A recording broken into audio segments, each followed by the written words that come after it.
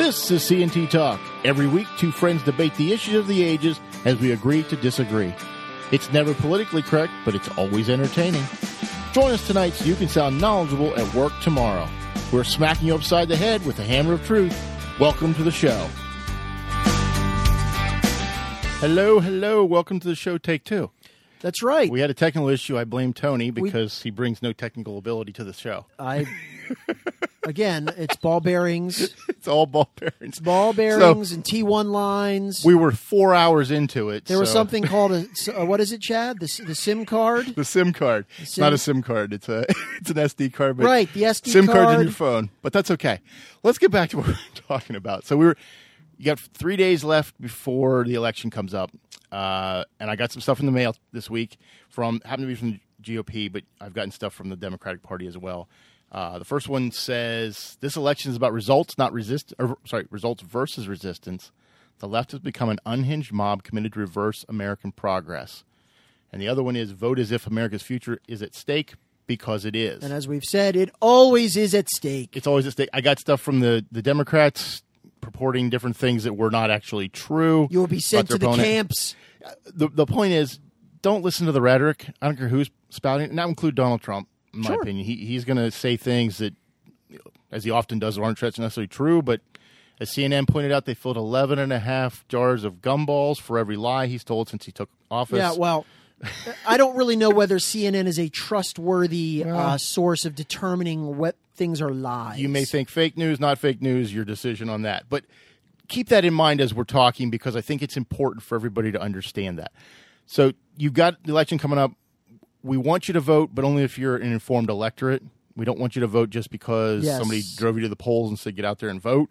Not the MTV. There's a minimal responsibility to be informed. Well, basically, know what's going on, know what you're voting for or against, and vote appropriately. But don't just vote just to click a dial or push a button or punch a card. That's not really what's helping the country. And surprisingly, in midterm elections, I believe the voter turnout is well less than 50%. Oh, yeah. A lot less. Now, we'll see this year if that will happen, if that will change, but right now it hasn't.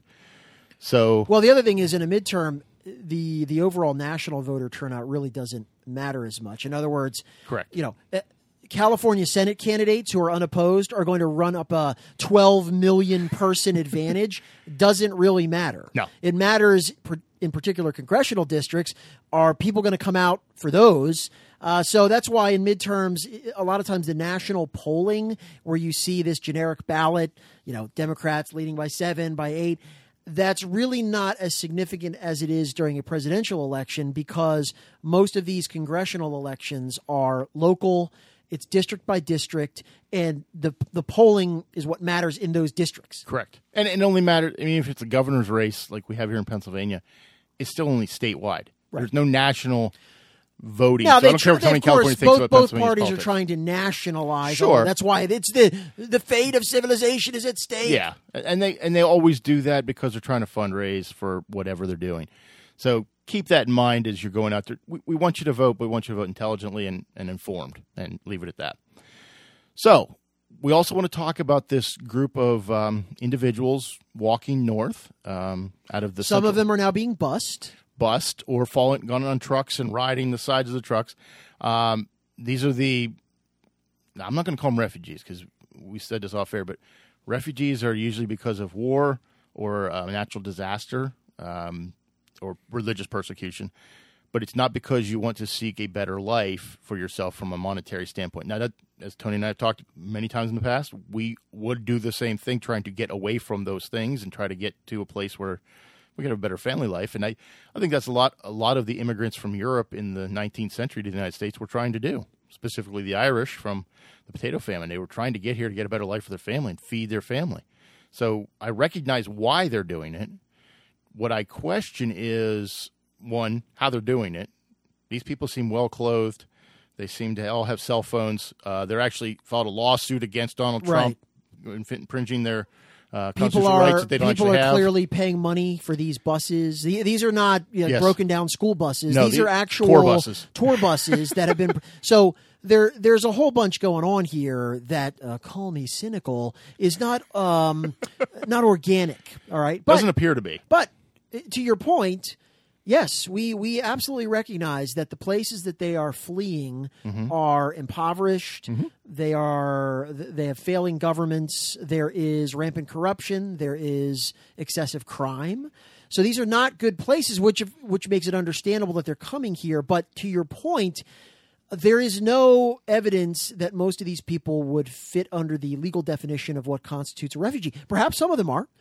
Perhaps some of them, and they can make that case. The other thing we should point out is you can make that case without marching up to the United States border. Yes. You can do that from other countries and seek asylum if that's what's going on.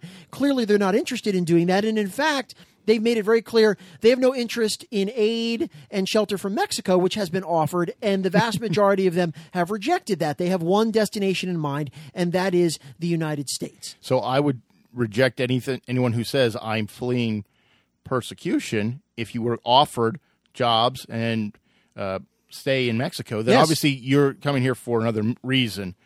And I understand that, but you were offered other places to be, and you chose not to do that. So now you want to come here and bully your way in. Now, as I alluded to, they have a number of them, I think it's a dozen of them, have filed a lawsuit. Again, how they filed a lawsuit when they're not actually here. Oh, they have and said right. And what rights do they have? None, because they're not here. You can't have a constitutional right in a country that doesn't have.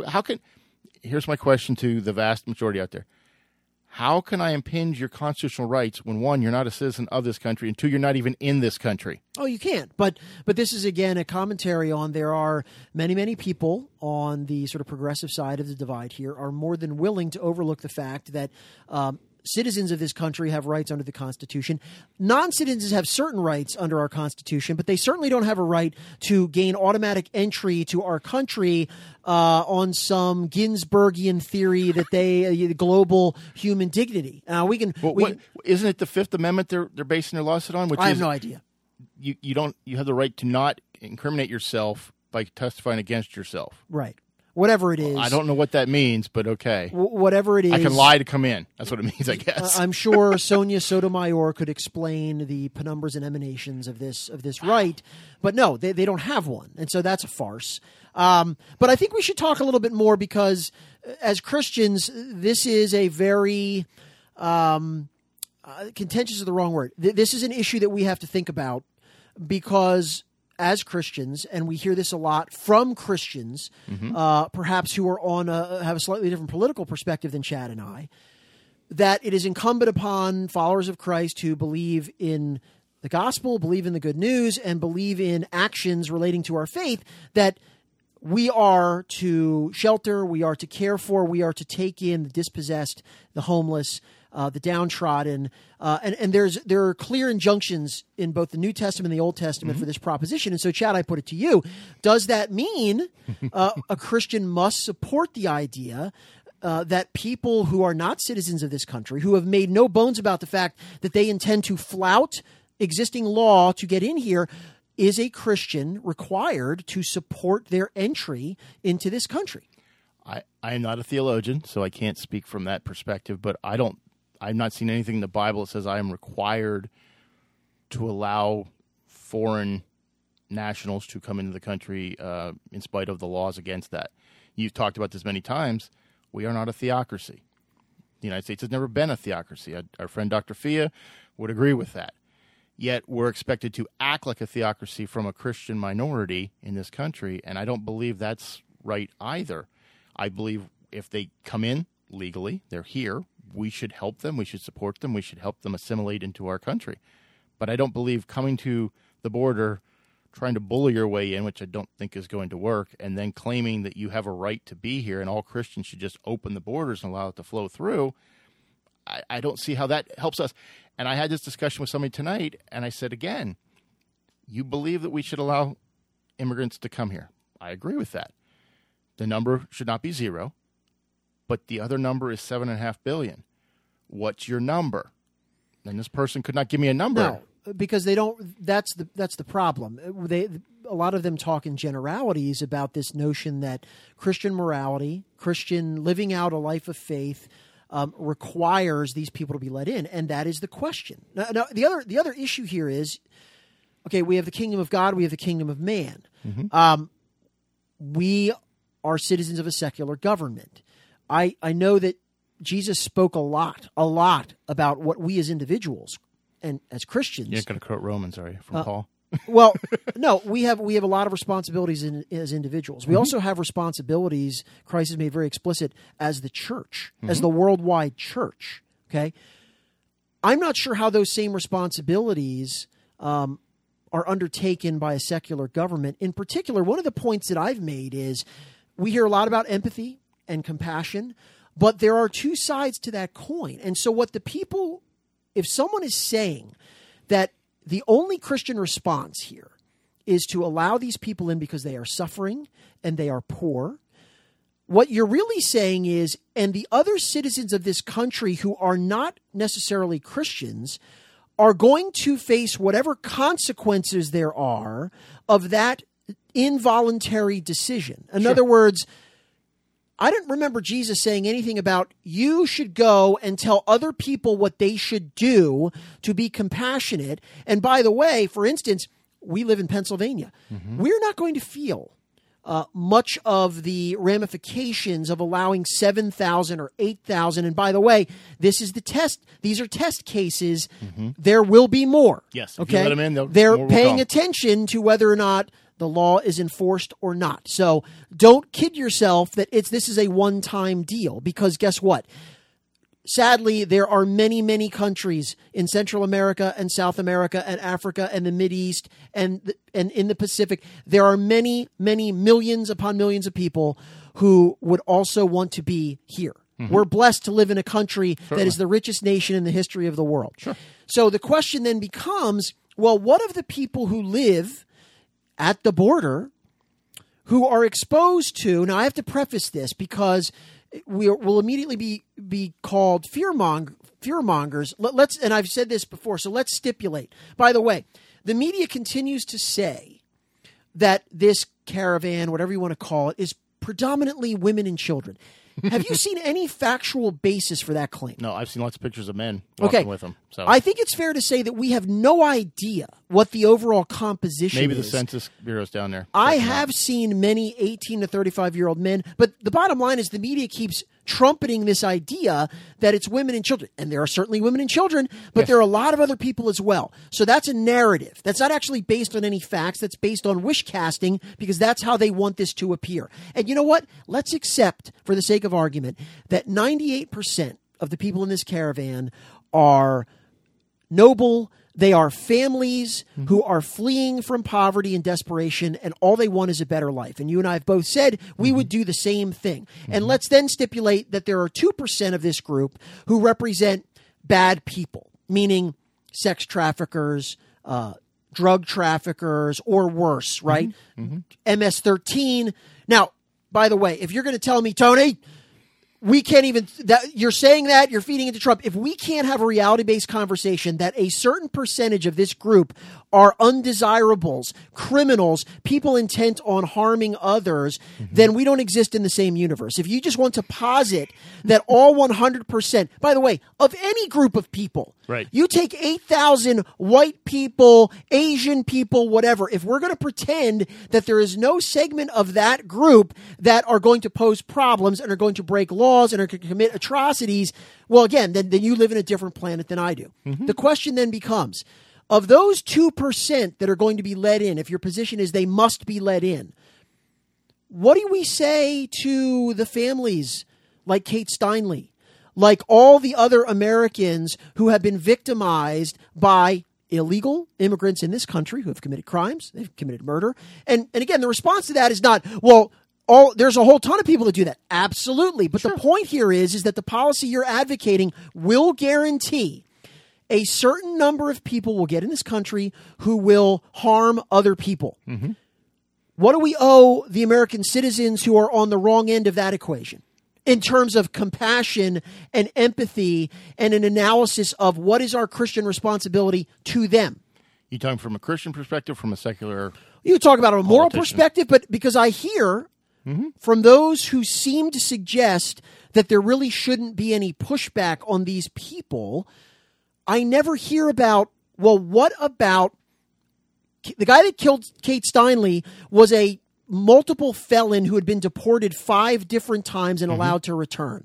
Okay, and there are dozens and dozens and dozens of these kinds of stories. Yep. This is not about demonizing an entire group of people. It's the recognition that your policy choice, based on your view of what Christian morality should require, what your theology requires, will assure that certain American citizens are going to be harmed.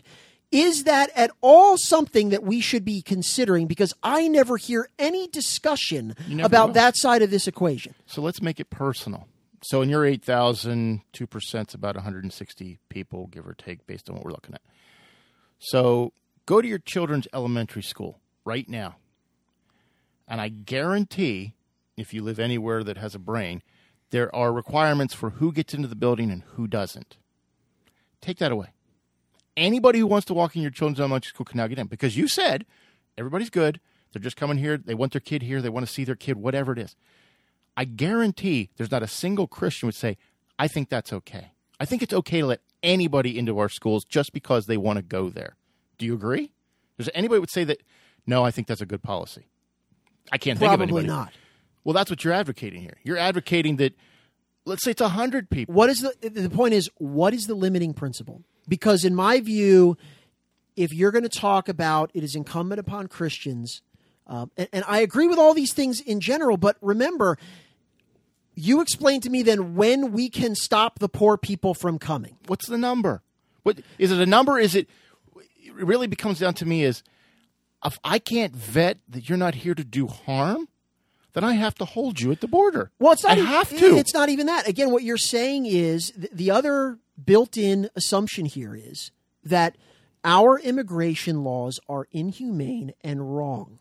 Okay, not because I've read all sorts of articles comparing simply enforcing the border and saying, I'm sorry, there is a right way, a legal way, and a non-legal way to go about this process. You have not gone about it the legal way. Correct. You're not entitled to entry. And by the way, that is consistent for any country in the world. In fact, other countries are. Mexico would now. They've offered some, aid to these people, but they haven't deported them back to Honduras, and that's where I have a problem with our South American, Central American brothers here. You claim if I wanted to go to Mexico, they'd boot me as soon as I don't cross legally. Canada, same thing. So why are we so poor about this? Why do we act like, oh, no, we're awful? Every one of those other countries, these 4,000, 8,000 people, they went through Guatemala, Honduras, El Salvador, Mexico, and they weren't put on those buses and shipped back to where they came from. Why is that? You know why. Well, I do know why, but I think it's ridiculous to paint us as the bad guy when you didn't do your job to keep them from getting here in the first place.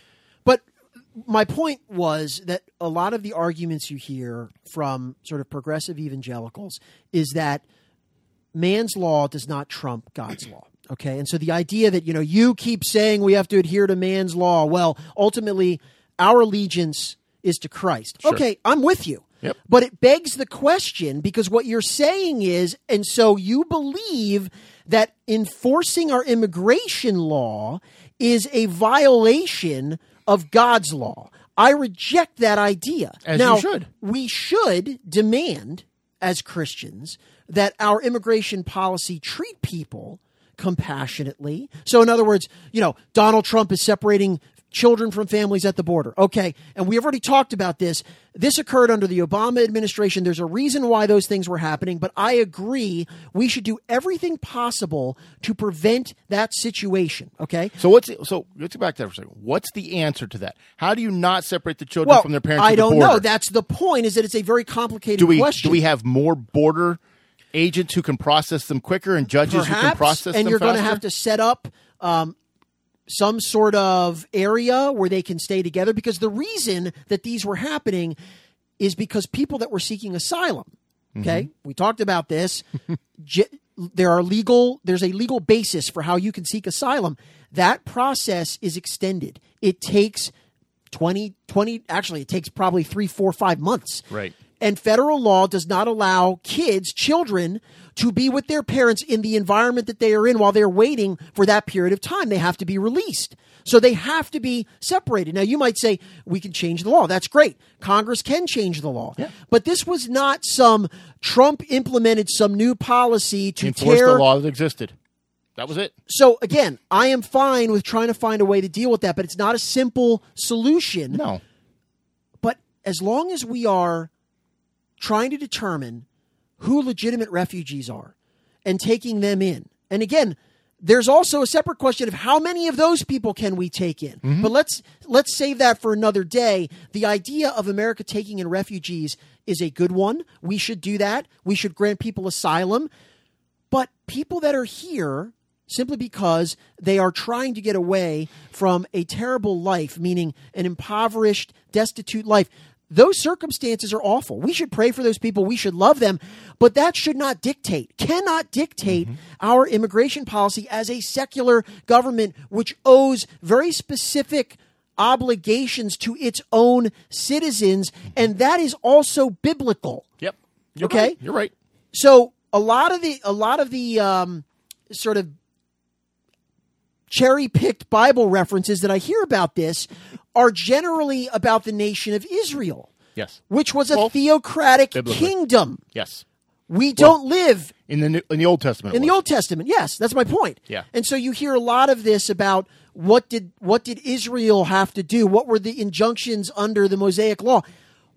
The same people that are saying we don't want evangelicals seeking to impose their values are basically using examples of a nation that is living under theocratic law and saying we need to do that. Well, you're talking about two different people here. You're talking about CNN as an example. They're using it for their usefulness politically when they bring that up. When they bring up God, when they bring up Jesus, when they bring up how do you treat the people? You can't talk like this. How do you support Donald Trump when he's so mean and evil? Versus true evangelicals who say, let's open the borders because it's the right thing to do for our Christian faith and the Christian kingdom. Am I right? You're saying two different things. Right, but I would simply prefer, so we can have an honest debate, say that you are in favor of open borders. Okay? Just because if you believe that a Christian must support entry for any person who comes here who is poorer than we are, maybe much poorer. More likely. If that is the standard, then they all have to come in. Mm-hmm. Tell me which ones are not allowed. You can't. Based on that theory, you can't. Right. They all have to come in. Your position ultimately has to be that Christians must support open borders. And there are people that believe that. Now, I would prefer, most of the people who I see who are mainstream who talk about this, they never want to accept the consequences, the logical extension of what they are saying. Because that is what they are saying. So I've heard two different topics here. I've heard one gentleman, specifically I was reading this week, who said there's a third option, but refused to actually elaborate on what that third option could be. Well, the third options, and look, we can talk about we want to give more aid to these countries where they live and build up infrastructure. Of course, that also requires all sorts of considerations about tax policy and all that other thing. But they don't want us. No. Be very clear. South America and Central America do not want the United States influencing their region, yet they complain that we don't give them more. And those, I'm sorry, are non-solutions because the reality is that there are going to be continuously more and more people trying to come here. So the debate on both sort of Christian grounds and also simply public policy grounds comes down to which people are not allowed to come in. Do we have a right as a sovereign country to determine who is allowed to come here and who is not? And if your position is anyone who is here, you're tired, you're poor, you're huddled masses, okay? I'm not trying to make fun of these people. No, I understand. Okay? That's who they are. That's who you and I would be if we had lived where they live. Sure. We're lucky. We're blessed that we don't. Sure. For whatever reason, God chose for us to live in Pennsylvania, in America. But if your answer is yes, you are required to minister to these people and allow them here, then I don't know how you can explain how anyone can be kept out. Well, if we were a theocracy, you could use that logic. But we are not a theocracy, and the rest of the world is not a theocracy. Well, take that back. The rest of the world is not a Christian theocracy. Therefore, they all enforce their borders. It's an international thing. Yeah. It's not just us. The secular government has a right to enforce its borders. Now, as you said earlier, if we don't like that as evangelicals, we have the right to try to petition our lawmakers to change the laws to make open borders, if that's what we want as a group. Remember, we're in this all together. It's not just the evangelicals get to decide who comes in. And the part that you have to understand this with these, what you call them, refugees or asylum seekers or whatever it is. This is a power grab from the Democratic Party. And you say, well, how is that? Because if you come here illegally, you don't have the right to vote, but they want to give mass citizenship to those who show up. So the more you can increase those numbers, the more people you have to vote, more than likely democratically, because you gave them the right to vote. That's their thought process. It's a power grab. It has nothing to do, because 10 years ago, Chuck Schumer was calling them illegal aliens.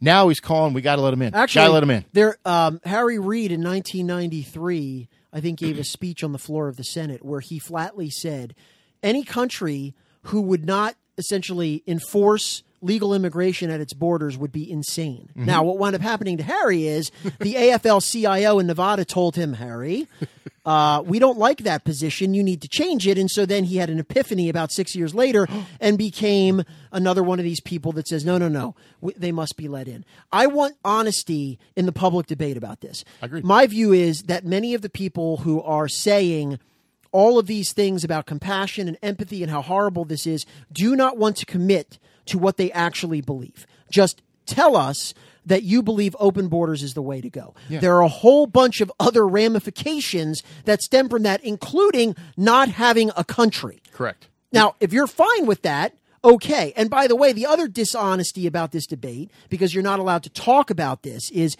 there are definite downsides, huge problems that cause harm to other people.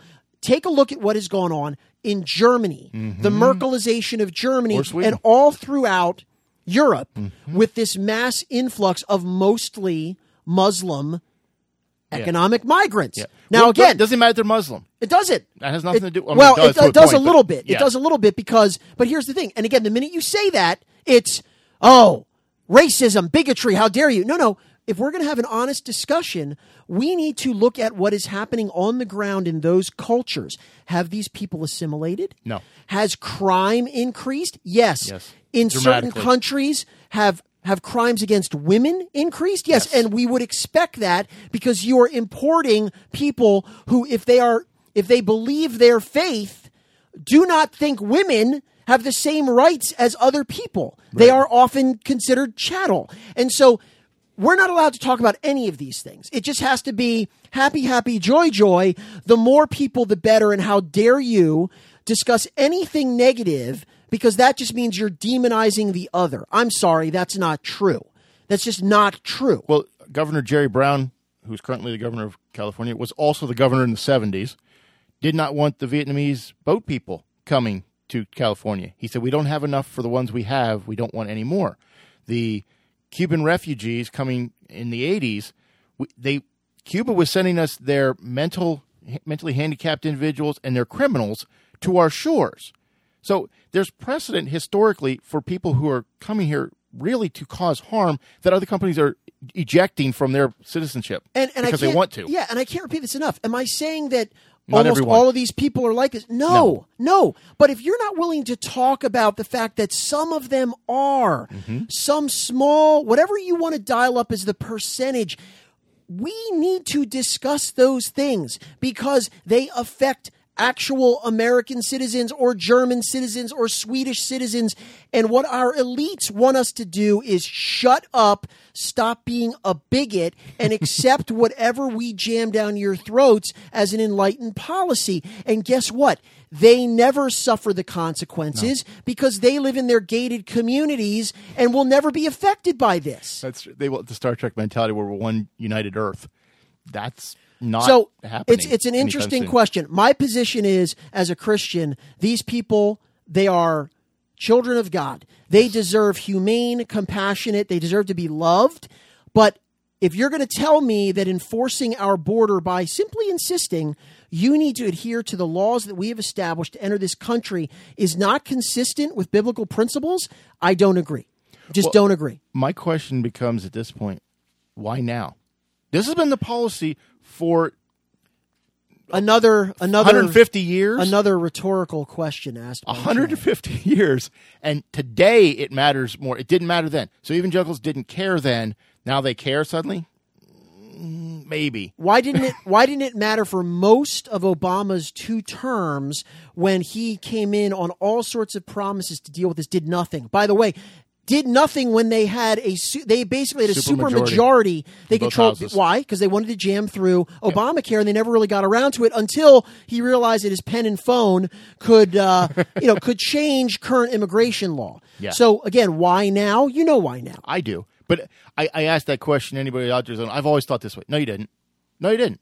I mean, there's probably people who did, but our politicians who are currently in power shouting the loudest did not. Hillary Clinton, Chuck Schumer, Harry Reid, Jerry Brown. These are people who said over the past decades, we don't want them, and now suddenly they all want them. Right. So there's obviously, look behind the glass. Look behind the mirror of what you think you're seeing and see what's actually out there. So that's our political discussion for tonight. Right. We decided we were going to change it up a little. We've had enough serious talk. We had a lot of good comments from last week's episode, but it was really somber and dark. So it was heavy on us. Yes. I will say that. So Tony had a suggestion, and I thought it was a good suggestion because I know I'm right and he's wrong, and we're going to hear that. But we may actually finally have a disagreement. We may agree on some of this stuff. He wanted us to come up with our 3 favorite books, 3 favorite movies, and 3 foods. 3 favorite foods that we like. And the best present you ever got. And the best present you ever got. Yes. So now I didn't even write mine down. I'm not even sure I know what they are. Well, I did because I thought I got to think about it. I did it 5 minutes before you came. Right. Okay. So that's what I do. All right. So what are you doing first? Let's do and both. By the way, the point of this then is I will savagely criticize all of Chad's selections, which I know in advance are going to be the wrong. First one. You will not savage me on. Okay. What category are books? We doing? Books. Your favorite book? Okay. You might savage me on the other ones, but you're not going to savage me on the first one. And you don't get. Okay, listen. You don't get to say the Bible. Okay. No, not the Bible. Okay. No, it's these are totally secular. These are secular books. Totally secular. And this was a toss-up, and I want to say that up front, because it was so tough for me. It was Walden by Henry David Thoreau or Leaves of Grass by Walt Whitman. No, that was not. Yeah. That wasn't remotely something I would say. Lord of the Rings trilogy. I know it's okay. It's by J.R.R. Tolkien. I think that is a worthy selection. All right, I'll give you that one. Okay. So wait, is that your number one, or are they in no particular order? They're no particular order. Just 3.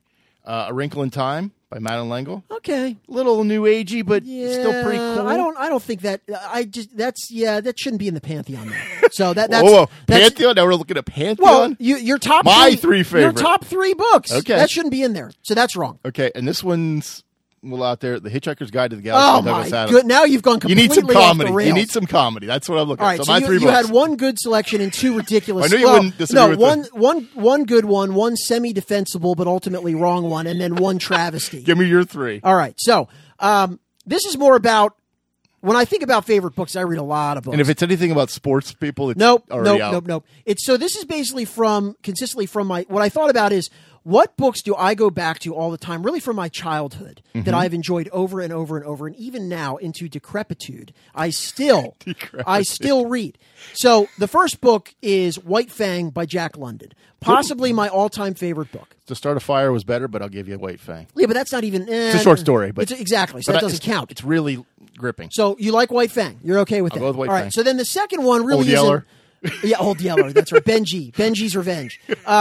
The second one is also along those lines. It's not really just one book, but it's Rudyard Kipling's The Jungle Book and all of its related stories. I can get behind that. Yeah. So those are, and I will still, I would say at least 3 to 4 times a year, I will pull those out. I'll read White Fang. I'll read about Mowgli and the Banderlog and all. They're just fantastic. Not to be confused with the movies.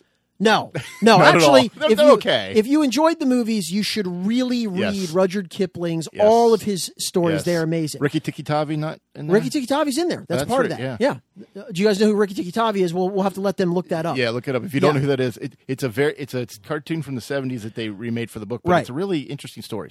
So those were, and now the other one, I'm going to pick one sort of like your, what did you say? Hitchhiker's Guide to the Hitchhiker's Guide. I will probably say anything from the Bob Lee Swagger genre. Any particular one that stands out? Because they're all well, basically actually, the same I should book. say now. Okay, if you don't know who Bob Lee Swagger is, this is There's fantastic a TV show called Shooter based upon him. It's not really as good as the books, but it's not bad. This is a character that was created by Stephen Hunter, who started out as the longtime movie critic for first the Baltimore Sun and then the Washington Post. He's a very gifted writer, but he loves writing about heroic, gun-toting American heroes. And so Bob Lee Swagger is a good old Southern boy who just happened to be the best shooter who ever lived, except for his dad, Earl Swagger, who was even more of a tough hombre. And so he's created this entire universe of Bob Lee Swagger inflicts death on bad people. Yes. And the books are actually really, really well written. I think my favorite is actually one of the Earl Swagger books, either Hot Springs, where he goes down and takes on the Grumleys and the mob down, which all of his stories are also sort of historically based. So there is, like the historical context is accurate, and then he just makes up all the gunplay. Mm-hmm. So I think anything with Earl Swagger in it, probably, Hot Springs is probably good stuff. I'd give you Hot Springs. The part for me that starts to fall apart is when Bob Lee Swagger's like ancient and he's still racing people down in his car. Well, the one I didn't really love is when he went to Japan and became he became as gifted as a trained samurai in about 2 weeks with a sword, and he battles his. So I'm like, all right, no, I'm not buying it. I didn't like the one where he went to West Virginia to save his daughter from some guy running people off the road with. That was his like ode to NASCAR. That didn't work. It didn't work for me. All right, so my book choices were, of course, better than yours, but that's fine. I disagree. Good effort on your part. I disagree. Let's do food. All right. Gravy, ketchup, mustard. There you go. That's what I figured. These are not in any particular order, but they're my favorites. Okay.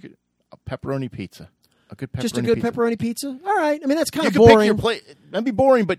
And pepperoni is not the best topping. So pick any meat. It's not even the best meat topping. What's your best meat topping? Sausage. Sausage is clearly superior. Sausage is good. I'll do sausage. So you will accept a sausage pizza? Anything with meat. You start putting the vegetables on. And this is a traditional pie. Yeah, right? thin crust. Yep. You can go Chicago if you have to. No. I prefer you didn't. I prefer a traditional New York style pizza. Correct. Filet mignon. All right. That's it. Yeah, you can't really beat filet mignon. And this is a split here for me. Beef brisket, pulled pork, or pork ribs. Some sort of barbecue slathered in your favorite hot sauce or barbecue sauce. You just can't. It's enough. And it's all meat related, I understand, but I don't care. That's what I like. So... We're kind of close. I mean, I picked one dessert thing, which is just a slab o New York style cheesecake. Now, this is crucial. There can be no toppings. I don't want drizzle. You don't want drizzle of any fruit or anything. That's like a condiment. I want a triangular wedge of cheesecake. What kind of crust? Just the whatever the graham cracker, whatever's on the bottom. That's it. Is it crushed up Oreo? No fancy French crushed up Oreos. So no topping. What, whipped cream? No, nothing. Wow. Okay, it's just like a good omelet. Now I actually like omelets with stuff in them, but isn't that the thing? You test a good chef; he's got to make a good basic omelet. Yes. Just the cheesecake. That's wrong, but it's your opinion. Yes, so that's cheesecake one. is horrible. It's nasty. Well, I would figure that you would. Anyone who would put Hitchhiker's I like Guide, cheese, but I don't want to make it in a cake. It's actually not made with cheese. I know. You think it's made out of? No, it's not made out of cheese. Yes. I know that. I just don't like a cheesecake. I'm not all right, good. Then that makes me feel better actually about my choice. Second one was like a good steak, any kind of good. Yes. I don't really care what kind. Cooked. Yes, cooked medium rare and medium. I'll go medium. I'm not going rare. No, that's incorrect as well. Medium rare. That is the only acceptable. We didn't talk about the temperature to cook it at. Yeah. Well, of course you have to. Okay. If you say you want a steak cooked well, no.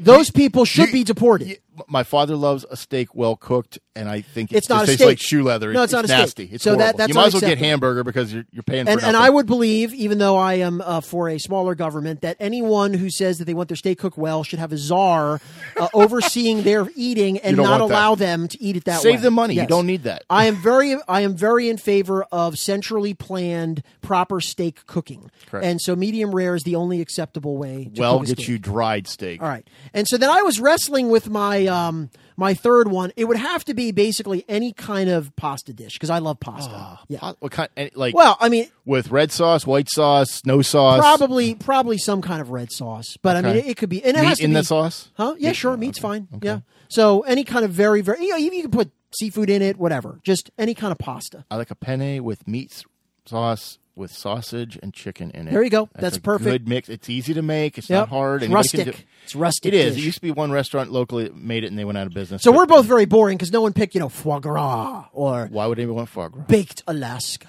Why would I don't want to bake Alaska. Now, I also almost put funnel cake on there. That was number 4. It's a good one. That is. It's a good one. I don't know if it's one of the best foods ever made. It's good. What with powdered sugar? Or are you putting other stuff on This is, it? again, crucial. Powdered sugar only. Any other topping on funnel cake against God's plan, and you will be sent to Gitmo. Then it's an elephant ear, and it's got pudding on it. When you start putting pudding on it, it's Well, no, not I've funnel seen them. cake They're anymore. putting like peanut butter. Like, no. Yeah, that's not worth It's it. the funnel cake, sifted powdered sugar, the end. Okay. No further discussion. The debate is over. That's fair. I'll give you that. All right, what's next? Movies. Okay. Now, this is another difficult one. Go ahead. No particular order. Okay. Fellowship of the Ring.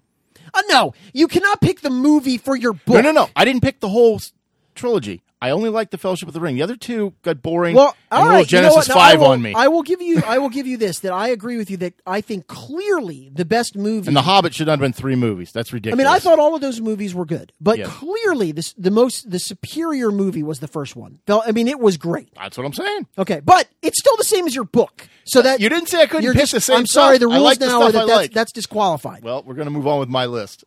Die Hard. My favorite Christmas Okay. movie. My favorite Christmas Yeah, movie. that's Die Hard is a classic. It's too bad Alan Rickman has gone. That's Yes. the Hans Gruber, one of the best villains of all Yes. time. His cousin or brother in the third one was not nearly as diabolical, getting cold. No, It nobody was crazy. as good as the original Hans No. Gruber. What was the scene when he comes down and after, unfortunately, he has killed Mr. Takagi, and he says something along the lines of, ladies and gentlemen, unfortunately, Mr. Takagi will not be with us for the rest of his life. Yeah, he was Good movie. He was a very good villain. Good movie. My last one, Star Wars A New Hope Episode 4. Oh, for crying out loud. And here's why. I have great memories of seeing that movie with my father and my brother, and it changed sci-fi for me because that was my first real foray into sci-fi. So I recognize it's not the greatest written movie. You went not for the greatest... reboot? No, the fourth one. The first one that came out was episode 4. Oh, see, I don't. Luke keep track of Skywalker, the New stupid- Hope. The whole George Lucas The thing. where- first one. Okay, Let's so call it that one then. wait, I have to reorient my thinking. So the fourth one is actually the first one, and then Correct. he did the first 3, which are horrifically bad. Correct. And then we have all the new reboots. Correct. Okay. Not the first 3 that he did in the 2000s, late 90s. all right. You know what? That's actually a legitimate selection. And it's just no, that's a legitimate selection. it changed how I viewed sci-fi from that point forward. So that's important to me. You? Aliens is definitely in the top Not to 3. be used with Alien, which was crap. No, it's not crap. It's not as good. I mean, it's a different movie. Alien is basically a haunted house movie in space. Ridley Scott directed Good Alien. movie. Good movie. I agree with that. Well, so why are you saying it was crap? No, Alien was crap. No, that's the thing. No. Alien No. is Ridley Scott. Aliens is James Cameron. James Cameron did a much better job. Ridley Scott It's was totally okay. different styles. Not a good movie. The special effects in Alien were garbage. I know it was the 70s. You know when the movie was I know made, when it was correct? made. Were they garbage for the time, or are they garbage now? They were 40 garbage for the years time. later. They were. It was just No. Here's what I would say.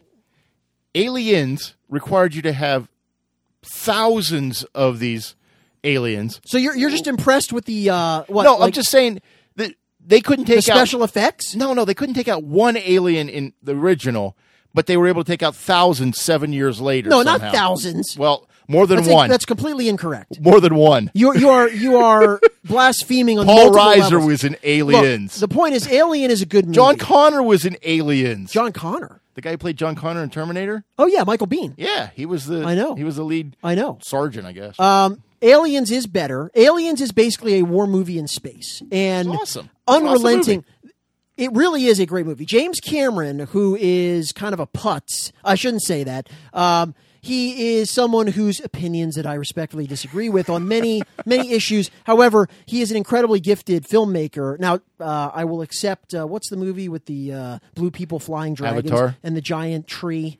Avatar. Yes, Avatar, yes. Yeah, not good. Not good. But Aliens, we're going to get sequels coming out next year. Aliens is phenomenal. Now, it's not a kid's movie No. because the aliens are unpleasant and they gestate inside human hosts and they burst out and they turn into like these 8-foot killing machines that have H.R. Giger, a very disturbed man, is the one that actually came up with the aliens. And I have to say, one of the more horrifically effective ideas for what a ruthless alien killing machine would look like.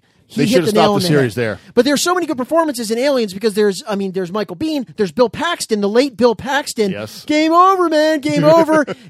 And the last hour of the movie, I'll never forget this. I read Roger Ebert's review at the time, and he basically said the movie was tremendous, a technical masterpiece, but it actually made him feel bad because when he left the movie theater, he felt wrung out and disturbed because the last hour is just unrelenting. Yeah, try to survive. The aliens are trying, and poor Ripley. Sigourney Weaver is great. Sigourney Weaver is the perfect heroine in these movies. In that movie, right? The one before and the one after. after. We're pretending the next one's never happened. So at Aliens, it ended. It ended. Never went beyond that. Like Superman 2 ended the Superman franchise. Right. So now I couldn't decide on my third one. I think I'll probably have to say Saving Private Ryan. The opening sequence of Saving Private Ryan, I will agree with. Yeah, I like the whole thing. It's not a bad movie. It just the opening sequence is possibly the most stunning and affecting thing that I've ever seen in a movie theater, particularly, and again, this is from someone, obviously, I have read that there are men who served our country in that war who went to see that movie and they were moved to tears. It is his ability to recreate the horror of what it must have been like on those beaches is unlike, at the time, it was unlike anything that I think anyone had ever seen. I don't know if it's been duplicated anywhere else since then. I would agree with you on that. It actually... See, I don't disagree with your choices. It makes me feel very... you watch that movie and you have to question yourself about, could I have done what those men did? That would be hard. Because it hammers home to you the fact... like, if you haven't seen Saving Private Ryan... it's the D-Day invasion on the beaches of Normandy, and he puts you there. And one of the first things that happens is they're in the Higgins boats, okay, and these guys, these 19, 20, 21-year-old men, I don't know if you know how a Higgins boat works, but basically it has a drawbridge on the front. You hit the beach, the drawbridge comes down. Well, where they're landing, there are German machine gun nests that are zeroed in, and literally the first 10, 20 guys off of those boats are basically cannon fodder. They are being pincushioned by the zipper guns as they get off. And you're thinking to yourself, could I have stood in that boat and done that? Could you, if they put you in the front, you load the boats, you're up front. Now, remember, these things are not great in the sea. Now, it's English Channel, so it's not technically the sea, but it's really choppy. It's a bad weather, and these things are ungainly, barely seaworthy. And you're put in the front. And you know how that door comes down. And you're pretty sure the Germans are going to start shooting as soon as the door's open. How would you feel about that? Yeah, I mean, I'm probably going to get shot. It's an amazing level of courage. Yeah. Anyone who watches that, who is at all honest with themselves, has to say, "Could I have done it?" I don't know. Obviously, as a Christian, the only way I could have done it is with the grace of God allowing me to do that. Yeah. But it makes you, I think. I felt an incredible sense of gratitude and sort of abject humility about what those men did. Yeah, no kidding. No question. We should add TV shows. We didn't talk about TV we can do TV. I'll let you go first. Three favorite TV shows. All right, well, now are we doing like any kind of TV show? Any show that was more than one episode on any platform. Not just network, any platform since... 1949, I guess. Johnny Sacco and his giant robot. No, I like that when I was... Johnny Sacco. You know what? Now, here's the thing. My wife hates this show, but I actually think it's one of the funniest and most well-written shows that have ever been on TV, and that is The Simpsons. I don't like The Simpsons. Oh, I love The Simpsons. It's okay, but I don't think it's nearly as funny as other people think it is. I think it. Oh, that's because you have poor taste in television. Okay. Sound like it is, Tony. That's right.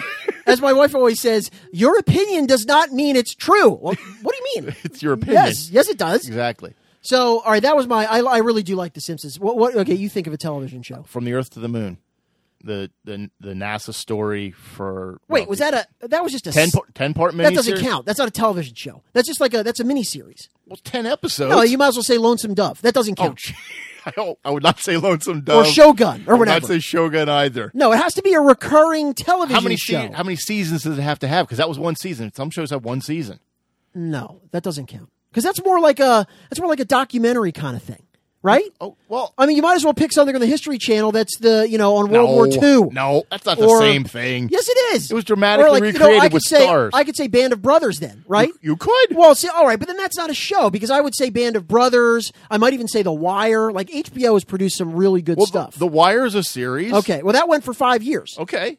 I think if it went at least one season, it's a series. Okay. Whether it went for another, I don't think there was plans for another season. You violated the rules, the unspoken rules again, but we'll allow it. The unspoken rules we didn't talk about beforehand. What's the next one? My second one.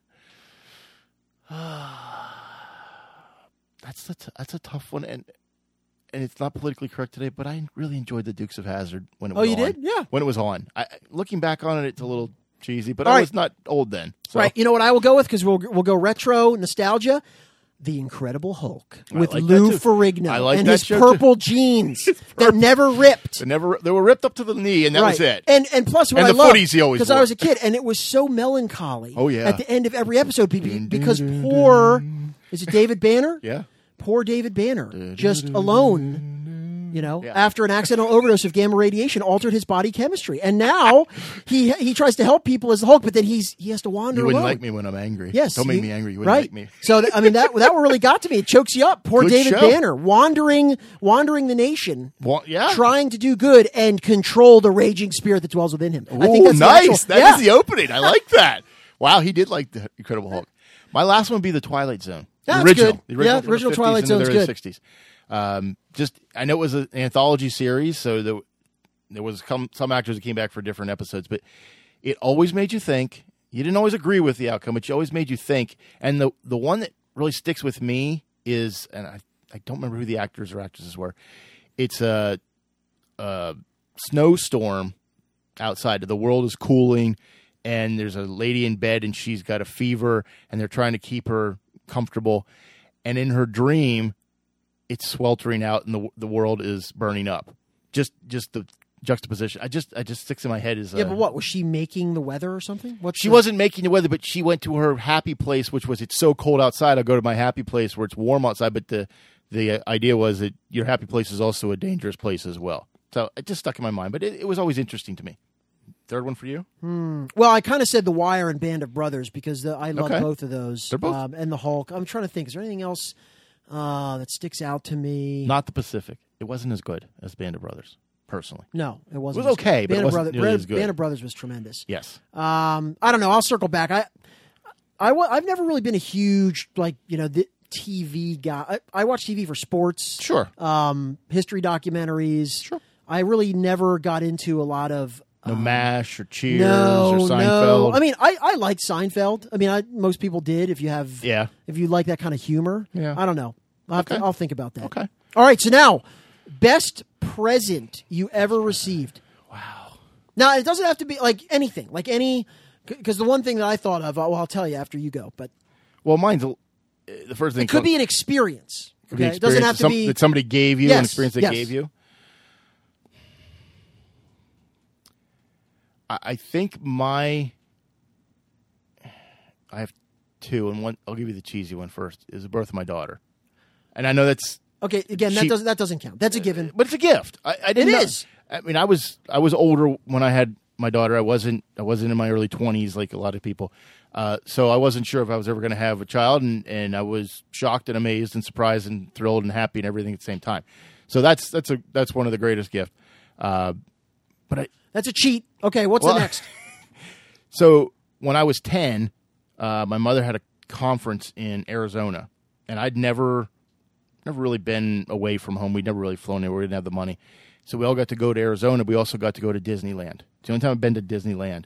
And it was just a magical experience because it's stuff you'd seen on TV and heard about. But just getting to go through the desert. We took a horse ride through the desert, got to tour. We went up to a house that was for sale and asked if we could take a look around. We were not buying it. We just were from out of the state, and we wanted to see what the house looked like.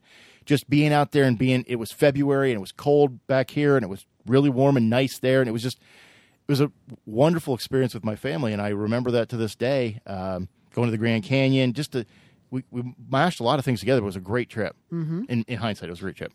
So I like those. Yeah.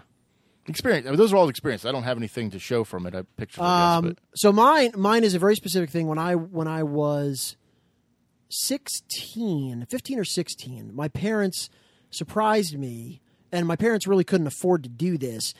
They surprised me with a trip to Chicago to go to the NBA All-Star Game. Oh. Now, this is when Michael Jordan was playing for the Bulls. Michael Jordan was my all-time favorite athlete, and it was at the old Chicago Stadium.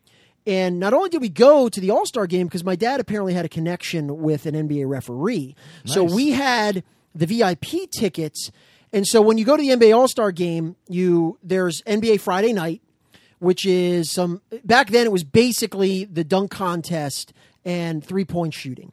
Okay. Actually, Saturday night. It was 2 days.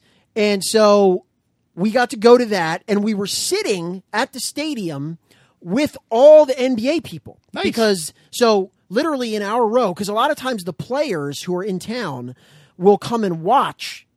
They would watch a dunk contest. They watch a three-point contest. So in our row was Patrick Ewing, 5 seats away.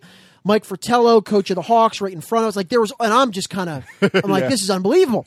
And so it was possibly the best All-Star game ever. I don't know if you remember this. You weren't a big NBA guy. Larry Bird was still in the league. Well, the 80s, right? Yeah, it's the 80s. So, I mean, Larry Bird's in his prime. Larry Bird had won the three-point contest the year before. He was the defending champion.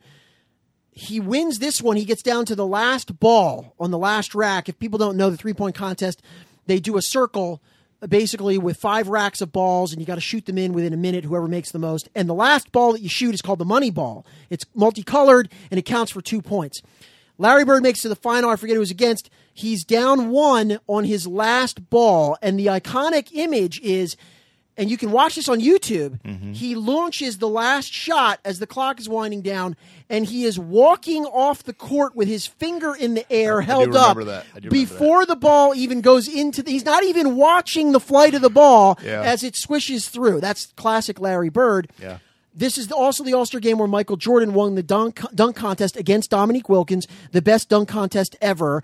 And he won it by taking off from the foul line and dunking at the end. And remember, this is in Chicago Stadium. So the place is going bonkers. And then the next day, Jordan won the All-Star game MVP. Greatest trip ever. I still have my tickets. I still have all the stuff. Nice. And I also remember that winter when we went, because it's in the winter, it's like February. Yeah. It was so cold in Chicago. The it always wind is. blowing off the lake. No, literally, that we were wearing hotel towels over our faces So you as could walk we there. ran. As we ran from the hotel door to the cab, and then the cab to anywhere you were going. It was that cold. I think it was like 30 or 40 below wind chill. Yeesh. It makes you think, I don't want to live here in the winter. I don't remember where the old Chicago Stadium was. Where was It that was in downtown? a not so good part of town. Yeah, I remember that part, but I don't remember where it was in relation to Soldier I don't Field know. or something. I don't know Chicago well enough, and I can't remember. Okay. But yeah, if you were at the stadium, let's say an hour after the game was done, you don't want to be down there. So you get out, Right, Get and out that's of why they Dodge. eventually went to the United Center. But Okay. the stadium had an ambiance that no other new arena could duplicate. True. It was sort of like the old Boston Garden. Yes. Now that it then became the Fleet Center, and I don't know what it's called now. It doesn't matter. So, wind up that we've got a good mix there. Wind up with a little sports because we need to talk. So we were both wrong on who would get fired first from the NFL. Who did we even say? I forget. Well, I thought it would be Jason Garrett. I don't know who you said. I thought it was Jason Garrett, but it turned out to be Hugh Jackson. Who did I say? Are you sure I didn't say Hugh Jackson? You might have. I don't know. I don't know. I don't Listeners, remember. check us on that because I don't remember. I know I said Jason Garrett. I think we all dismissed Hugh Jackson as because he was 1-31 Right, it's like they're coming never going in. to fire him. Well, you're never going to get rid of this guy because he's 1-31. You I obviously want to keep won him. 2 games this year. I doubled my wins. Yes, you got the second worst winning percentage in the history of the NFL. Well, the reason he got fired apparently is because he and Haley couldn't get along. They were both bickering. Shocking. So they fired them both. Yes, Shocking. I know. From a Steelers guy, that is shocking, isn't it? Yes. Haley couldn't get along with people. Couldn't believe that. Never saw that one coming. So is Joey Bosa ever going to play again? I don't know. I mean, they said he was on the cusp last week, but I don't think he played. He's not playing this week. They said he could be out for significant time again. I'm just hoping he returns for some portion of the season. Well, that might be important for the stretch run if they It's can make the playoffs. just amazing with the Chargers. It's like there's always some ridiculous key injury. I mean, this guy is the best player on their team, not named Phillip Rivers, and he's probably... Phillip Rivers is the most important guy on the team. If Phillip Rivers goes down, the entire team is a dumpster fire. It's over. But Joey Bosa is probably the second most important guy on the team, and he's a terror. He would make such a difference in their defense is kind of rounding into like form now. They're still, they're not dominant, but they've been playing better. And you put him in there, he makes everyone better. Mm-hmm. Makes Melvin Ingram, you can't double him. It makes their secondary better. If he can come back with even, let's say, 4 or 5 games to go, and they can kind of keep holding it together, because the end of their season, their schedule is brutal. Yeah. Their next 4 games, they should win 3 of them, and then they roll into, it's the death march. It's going to be tough. So they need him back. Yeah, they got another game against the Chiefs. They do. Yeah. They play the Steelers. Yeah. They've got a bunch of hard games coming up, and they play Seattle tomorrow. Seattle's no joke. Yeah. They've kind of figured some things out there, and they're playing at Seattle. They're better than we thought. I think they've won. Have they won maybe 4 in a row? I think they have. I think they're better than we gave them credit for. for. They're playing very well. Their offense was so putrid last year. Somehow they figured that out. Yeah, they got better. The Raiders are apparently trying to get the number 1 pick because they're doing everything they can to get rid of anybody with any talent, including today they got rid of a defensive tackle. Well, this last game was just an embarrassment. I mean, they did just they play? quit. I didn't even see them play. They didn't come on the field. I thought the 49ers played. It was against themselves. It was scrimmage. The walk-on, or not the walk-on, the undrafted free agent quarterback, third-string quarterback who looked like Joe. Third-string quarterback. Yeah, it looked like Joe. No, he looked like Joe Montana. Are you kidding me? I know. His first NFL start, 16 for 22. To be fair, he was playing the Raiders. That's my point. That's my point. They just gave up. They get rid of the defensive tackle today. They're going to release him, who is their number 1 sack. And Chucky is still talking about, we're not that far away. Well, really? I think he's stockpiling draft picks. Okay, you better get it right. You better pick some really good talent because he's getting rid of anything that was any. I don't know that you're going to find Khalil Mack. Well, probably not. But David Carr's probably going to be gone. I mean, it's a complete teardown. Maybe Hugh Jackson would like to take over and see what he can do. By the way, I'm still looking pretty good for my Steelers are going to win 10 games prediction. Well, they did beat the Browns, and that is the 6th coach that's been fired after their game with the Browns or against the Steelers. Last 6 coaches have been fired after the game against the Steelers. How many games do you think they're going to win? Now, I shouldn't say, actually, have they played 8 games? They have played 8 games. All right, so they're what, 4-3-1? I believe so, yes. All right, so technically I'm not on pace because it's really behind. translates to an 8-win season, essentially, even though that tie kind of messes things up, like 8 or 9-win season. So they do have to pick it up by 1 game. I still think they're going to win 10 games. But they played their Browns games. So that was usually a given win, 2 wins every year, and now they've only got 1-0-1 on that. I think they could win 10 games. I'll stipulate that I think you're probably right on that. But the Le'Veon Bell thing is still not resolved. Trade deadline has passed. He still hasn't reported. He's not going to play this week. The Steelers have an option to give a 2-week hold on him coming back, which means he would not be eligible for free agency next year. Yeah, that seems like this has been poorly played. Well, the other thing is Connor. If you just look on paper, now obviously he's not as good as Le'Veon Bell. Yeah. He has basically been statistically 93% of Le'Veon Bell. He's pretty close to the numbers. He is not the same runner. He is not the same elusive back that Bell is, but we don't know what Bell would be this year because by the time he gets back, he may not even be, in shape to do anything. He's getting Wally pipped. I don't know if I'd go that far. He's not Lou Gehrig. But so we've got some good stuff going on in the NFL. I heard that Penn State played a football game today. Oh, I didn't see anything. Now again, are you saying that because you think I'm a Penn State fan? No. Okay. I'm just saying that for our Penn State fans out there. I don't root against Penn State, but I do when they play Michigan. And they played Michigan today. So here's the thing. Some people may owe Jim Harbaugh an apology because I think I've been one of the people that said, leading up to this season, what have you done for us, Jim? Because up to the season, he has done nothing. And to be fair, so far he hasn't won anything. No, that's right. But so I'll tell you it's what, not over yet. They're trending in the right direction. They are trending in the look right direction. like they are the best team in the Big Ten. It was 14-0 at halftime. They were dominating Penn State. I mean, it was domination, time of possession, the other thing everything. is, my understanding is McSorley was kind of hobbled. That hurt them. You mean Trist McSorley, as he kept being called, even though his name was Trace? Who called him Trist? One of the announcers. Oh, that's not good. Yeah, he said it like 3 times around. But like his he was name's wearing. Trist. He tweaked his knee last week. He was wearing a knee brace. But he ran for a 59-yard touchdown last week after tweaking his knee. Yeah. So don't tell me he was unable to walk. Well, okay, I'm not saying he's unable to walk, but if you're wearing a knee brace, then there's something wrong with your knee. And here's what came home to roost.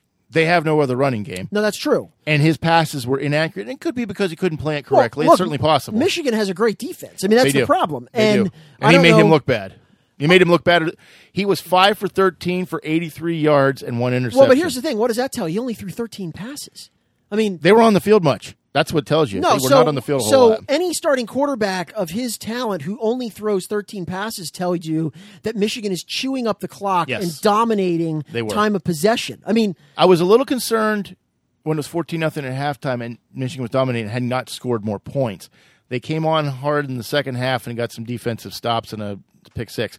So it worked out well. But by the way, do we know at this moment what the Alabama LSU score was or is? I don't know because we can look as we're I assume I do not know. I mean, I saw it was 6-0 early in the first quarter, so that was the sort of the game of the day. Let's see. Chad is checking. I disagree. That was the game of the day. 22-0 Alabama. Yeah. Fourth quarter, 12:50. That sounds exactly correct. The problem with LSU, as always, is that they have a tremendous defense. Because listen, holding Alabama to 22 points, that's great. That's like holding everyone else to negative points. But you got no offense. They can't score. And the reason they can't score is because they can't throw the ball, and they've never been able to throw the ball. I don't understand that. Well, I'll give you the rundown of LSU scoring. 0 in the first, 0 in the second, 0 in the third, and currently 0 in the fourth. So that adds up to 0 as I understand my math. That would mean Michigan should move up into the top 4, which means they should be, championship eligible. Well, they got to play Ohio State, right? They got 3 more games to play: Rutgers, Maryland, and Ohio State. Well, they'll kill and in the Rutgers Big Ten and championship. Should they? So represent. basically, Ohio State now is the season for them. Pretty much. Because guess what? Well, the Big Ten championship. They don't win the Big Ten championship. They may not make the. No, they will. They've already got 1 loss. Yeah, that's true. If they beat Ohio State and win the Big Ten championship, they have to be in the final. Well, as the announcer said, and I agree, Michigan they don't have to look behind them; they have to look ahead of them. They have to win everything ahead of them, and then they should be in the. Well, and they also series. have to continue to hope that Notre Dame goes unbeaten because that's their only loss. Yes. So, and Notre Dame is going to be a playoff team if they win out. Well, Notre Dame's playing Northwestern, so I don't think that'll be a problem tonight. Yes. But it was a problem. It was tough for Ohio State. We've got some good college football. We've got some good NFL to speak of. I didn't bring this up, and I thought we should. The Cleveland Cavaliers fired their head coach after 6 games. Tyronn Lue. They seemed shocked that the coach that took them to a championship and 2 finals appearances. After 6 games, he was not the man for the job. Right. Well, you know what? He's laughing all the way to the bank. Yes. He wants out of there anyway. I mean, they did him a favor. So I don't know what his, whatever his contract is, and he's going to be getting paid tens of millions of dollars, and so he can go. If I was the Indians coach, though, I'd be looking over my shoulder. Yeah. It's not a good time to be a coach or head man in Cleveland. And look, I'm not really all that convinced that Tyronn Lue is, yes, he had LeBron James, but look, the reality is he won. He won a title for them. Well, I would say this. I think Tyronn Lue was in a good situation for Tyronn Lue. I don't know if we've seen if he's a good coach or not yet because of who he had on his team. You put him somewhere else and he can duplicate or at least equal that success, then maybe you could say he's a good coach. Until then, it was the player at the right time, and he just happened to be the guy in charge. They did him a favor. Yeah. So I just think it was laughable that they thought he was going to have a great team when he had nobody. Yeah. Kevin Love is hurt, hasn't played, surgery. What did you expect? There's nobody on the team.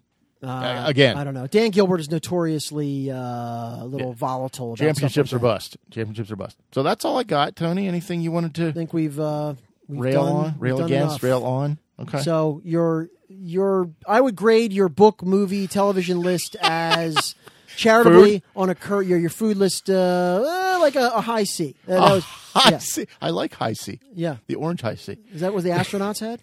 No, that was Tang. Tang, that's right. I like The, Tang too. the Russian astronauts had high C. Yes, it was pressurized though. Uh-huh. That's why they had problems in space. Yeah. So it was a mediocre performance. Mine was better. I give you a solid B. I don't know if I okay. give myself only a high C. No, we but, can't. Yeah, we can't really give out A's because we like to be tough graders on our. Well, side. that's fair. You don't even give me a B, huh? No, you know why? Because Hitchhiker's Guide to the Galaxy. Come on, that's the not the movie. No, that's the poison pill that killed it for you. I'm sorry. Not the movie. I the just book. can't. I can't in good conscience allow that. Dirk Gently's Holistic Detective Agency. Yeah, no. No, worse. No, I'm sorry. Encyclopedia Brown. Yeah, I don't. Whoa! Don't be talking about EC or EB. Sorry, Encyclopedia Brown. I had every book from Encyclopedia Brown. I was expecting you to say something like Jane Eyre or please, Rebecca. Please. Yeah. So I'll tell you this quickly. I went away to college. I kept all those Encyclopedia Brown books because I liked them. Not as an adult, but I thought I might pass them on to my children someday. Yeah. So I go away to college, and my parents decide they're going to have a yard sale, and they sell all of my books. And I go, "What did you do?" And you know what? They didn't even ask me; they just did it. If you took that now to like Antiques Roadshow, they're worth $7 million. Well, I had hardcover versions. Or you take them to Pawn Stars. Oh yeah, probably make something right. The original. They were probably signed. Who wrote those books? Oh, who was that? I can't remember now. Jeez. So I never was an Encyclopedia Brown guy. You just didn't like him, or you just felt inferior? No, I felt superior. That's why I didn't like him.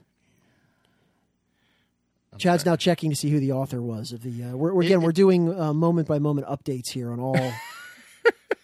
Yes, that's what we. Come on, hurry up! I'm trying. I don't see you pulling anything out.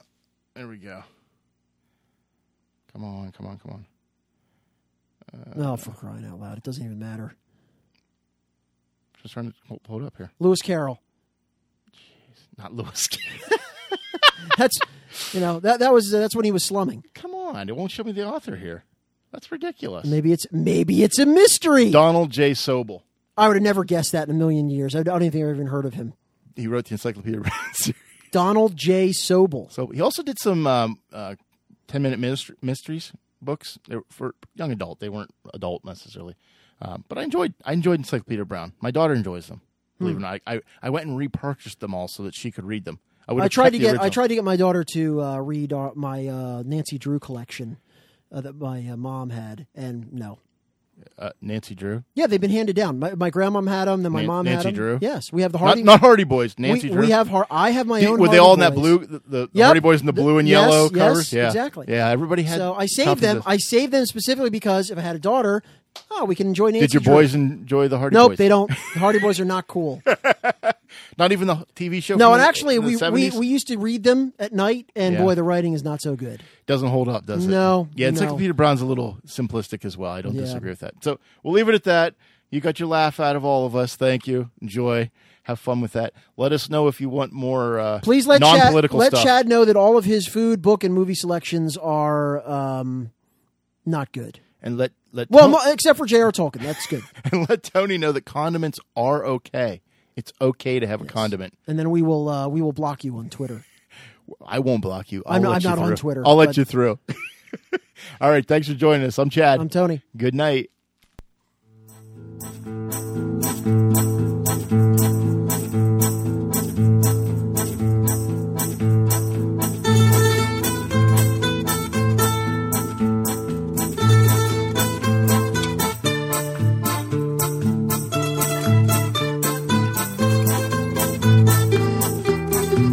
Thanks for listening. This has been a Hannah Tree production.